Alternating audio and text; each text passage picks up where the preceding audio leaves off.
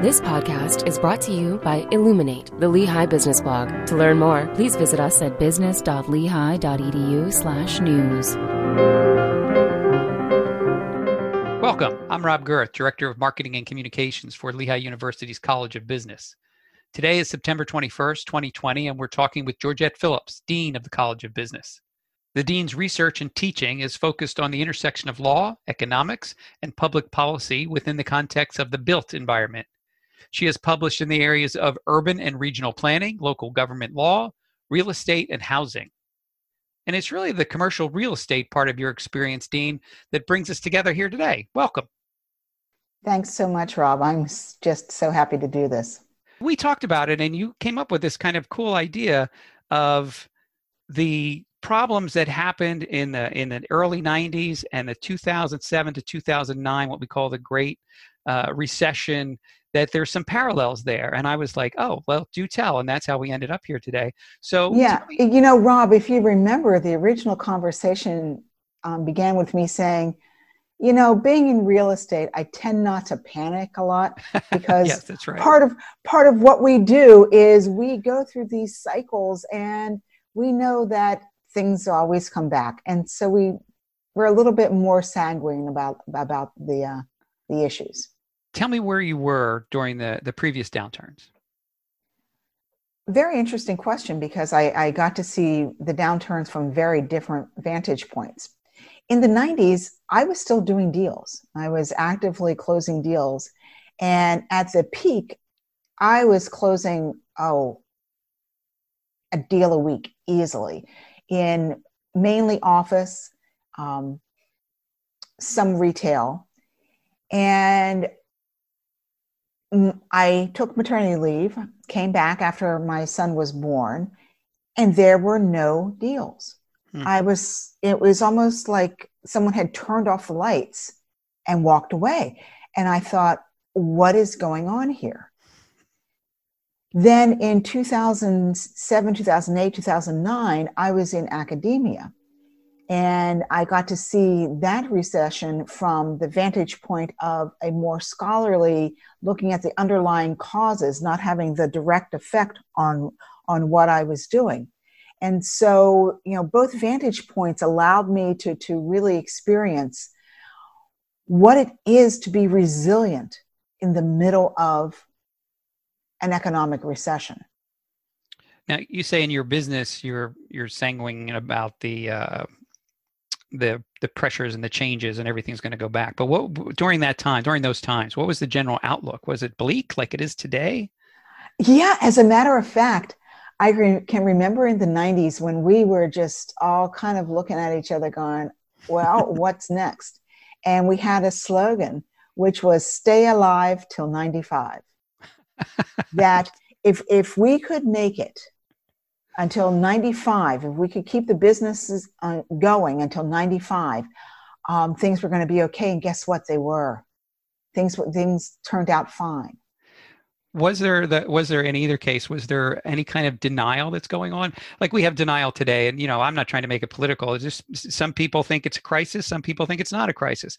Was that the same back then, that some people were like, no, this isn't so bad?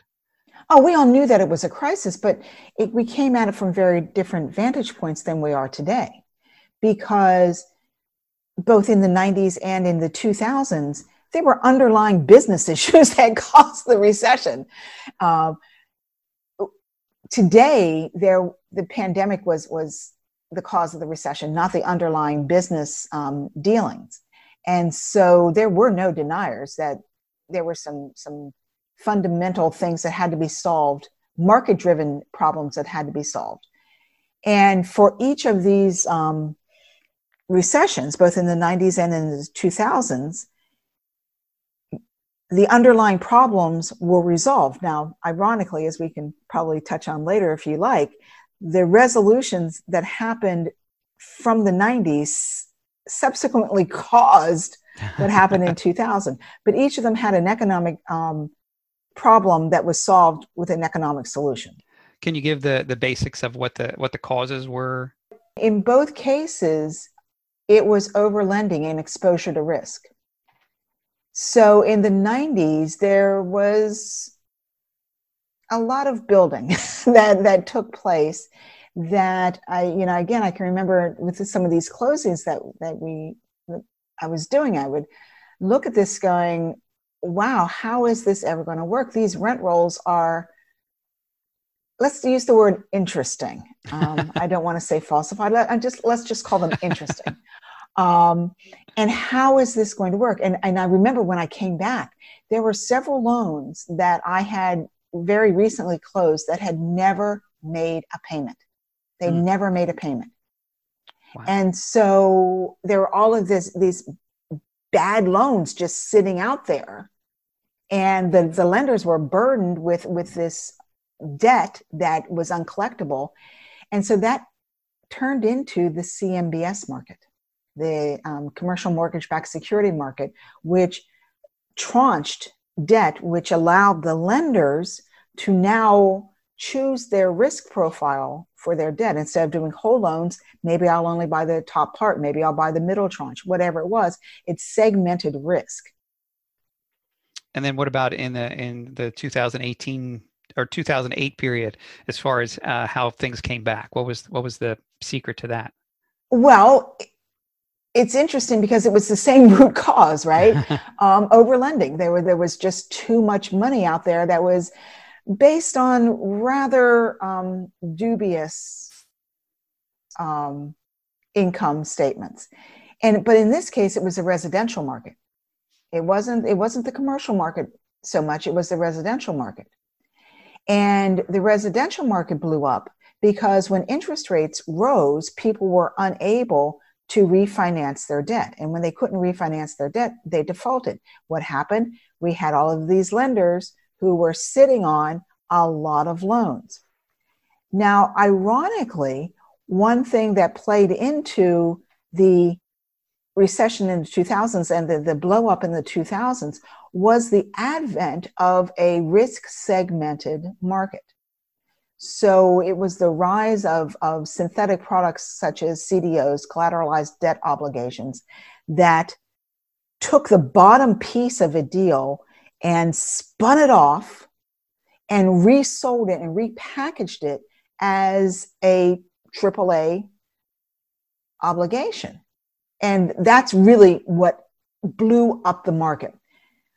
The linchpin between both of these, besides the exuberant lending that took place, was the resolution of the crisis in the 90s, which then led to the crisis in the 2000s, was the advent of massive computing power. None of this, we couldn't have solved the 90s. The CMBS market would not exist if we didn't have the advent of exploding computing power, which then led to the Wall Street versus Main Street lending practices that took place that led to the 2008 recession. And the computing power was used to make deals? Is that where then so many deals could be made that it was historic as far as the number of, is that what the computer power did? No, it allowed you to do what's known as tranching. Tranche is French for slice. So instead of whole loan lending, which is the traditional, you go to a lender, you take out a mortgage for the whole amount, and the lender carries that debt on its books. Right. What we were able to do now with the advent of massive computing power is we were able to slice and dice each individual loan and then sell that as a piece according to an investor's risk profile. So people who had a higher risk profile would buy the lower tranches of the deal. The people that had a higher risk profile or a lower risk profile would buy the more secure, the top ends of the deal. And so during that time, during both of those times, and now as well, there's arguments over stimulus and what should be the financial stimulus, like how much you should give and how much, what's the limit and how long it should happen. I assume that was the same during those times as well, that's something people argued about. Oh, absolutely. You're right. You're absolutely right about that. The government had a role to play in many, many ways. One thing it can't do today that it was able to do in prior recessions was affect the lower the interest rate. I mean, we can't get much Because lower it's now. so low already. Yeah. Yeah. So that's not really a tool available for this economic recession. But in both cases, government intervention was absolutely necessary. Now, what can the government do now? You see, there is some government intervention, but on a far more fragmented and less federally oriented perspective, which are things like rent moratoriums. That if you are unable to pay your rent and you fall into a certain category, you can't be evicted. Okay. The ability to forestall payment on your loans. Now, this is not debt forgiveness for your mortgage. I mean, you still have to make it up. But if you, because you've lost your job, you can't pay your home mortgage. But this is really just for the homeowners. Right. What about on the bigger scale? Are there any tools? Have you seen anything that people are talking about that's like, similar to the stimulus package that the banks got? No, I haven't, and it's kind of scary. One of the largest retail REITs is in really big trouble right now. They defaulted on a loan payment back in July, I believe, and the special servicer on this REIT has been able to make interest payments to the bondholders from money it held back in prior months, but that money is running out. So this will be very, very interesting to watch. It feels like everybody's focused on the COVID-19 part of it, the disease part of it, right? And not focused on what's going to be the outcome, what the effects, what else it's affecting. Like, you look at things like what people say to me, what I've heard people say is the pandemic is speeding everything up. So everything bad that was going to happen is happening faster, like shifting to e-commerce or department stores going out of business, or buying all your food, shopping, doing it all online, or even transitioning to working remotely. Mm-hmm, mm-hmm.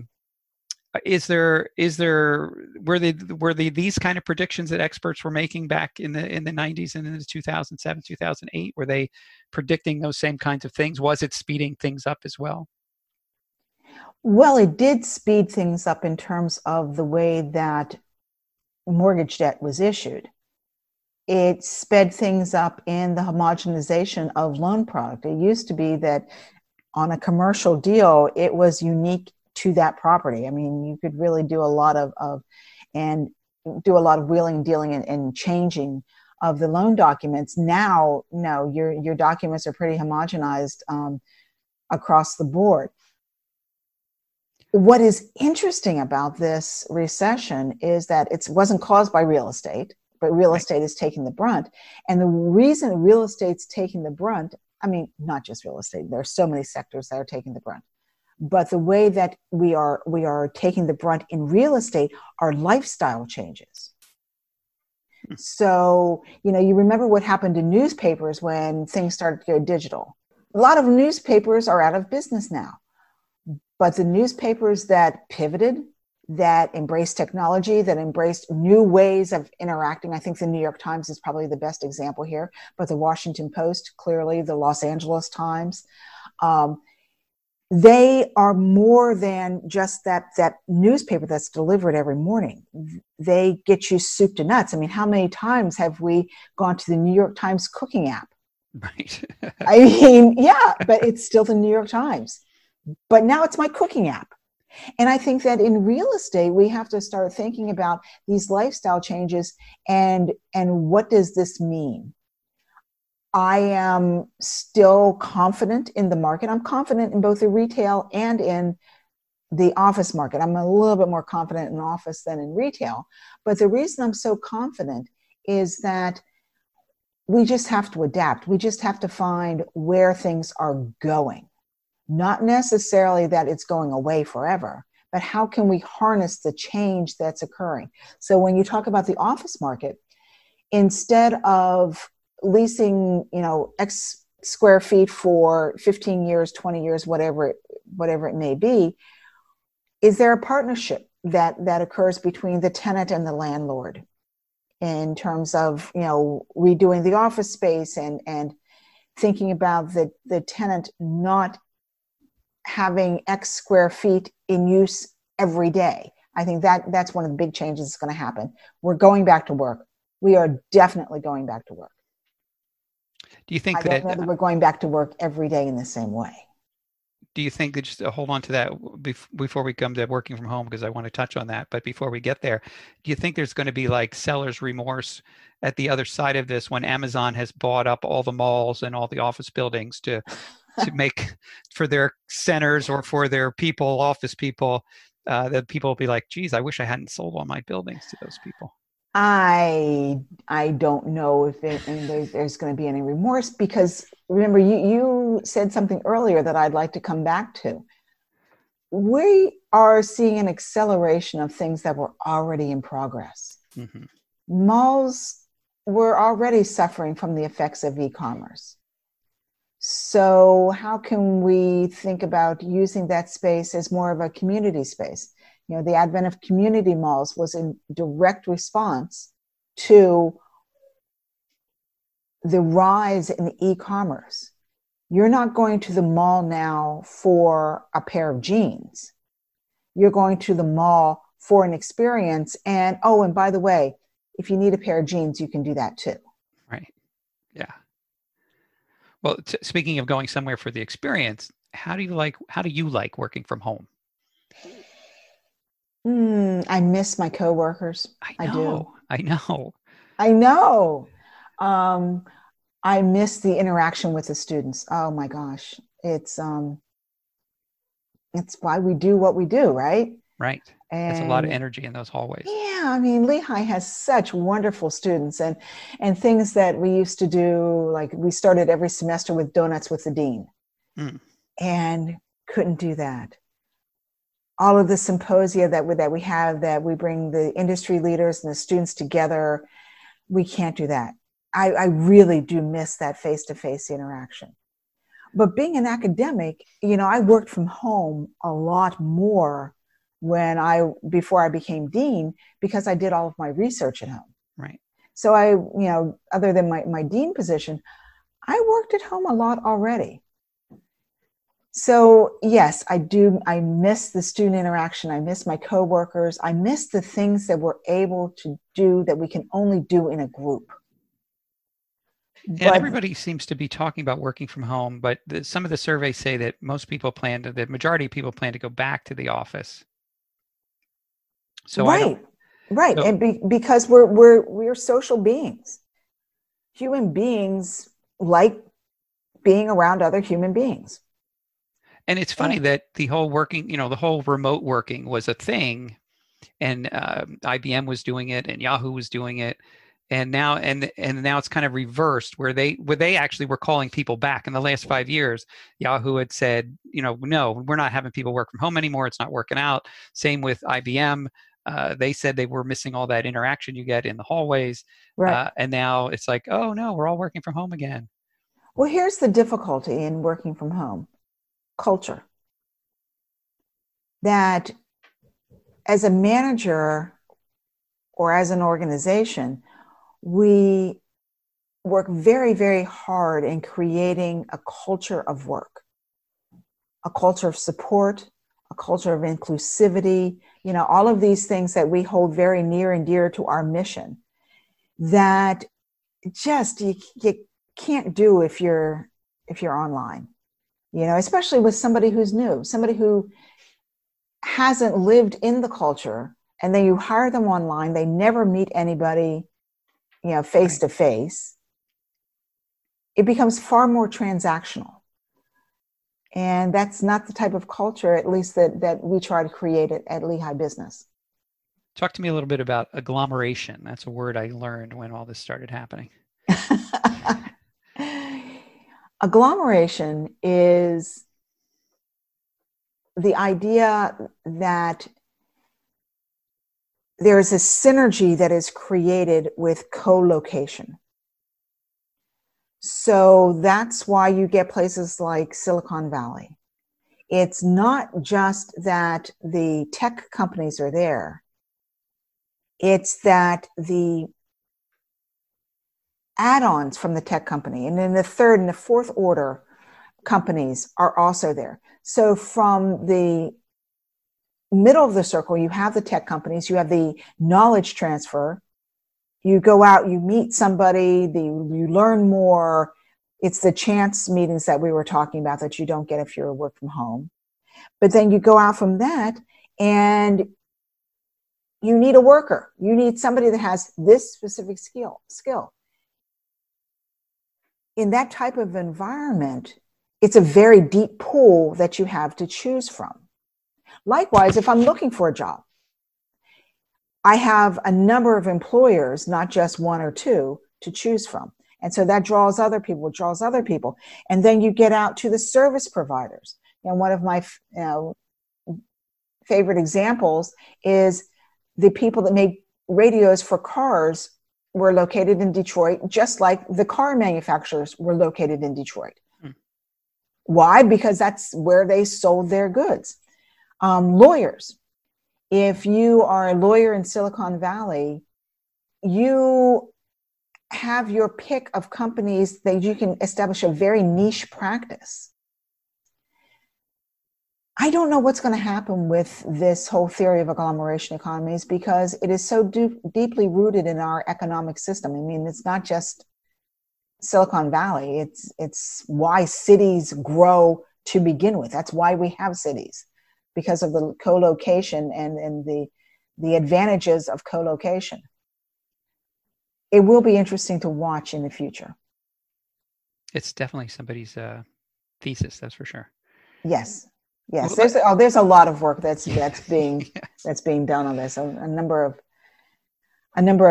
of scholars are very deeply into this. Urban economists are all over this. Let me ask you this: Is there a difference now from your perspective, or what is the difference of an economic crisis caused by poor decisions that businesses made compared to one that's caused by a pandemic? The solution. Tell me how. Well, when we made bad quote unquote business decisions, we could stop making those decisions. Okay.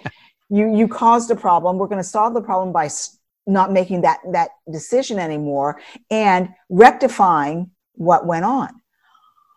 When the recession is caused by a pandemic, that's not a business decision. We can't, in the real estate sector, rectify the coronavirus. We just have to sit and wait for it and wait for the health officials to figure out how we're going to solve that problem. And then we can get back to what we're doing. That's the big difference in my eyes. Now, we started out by saying that people in real estate are very patient people.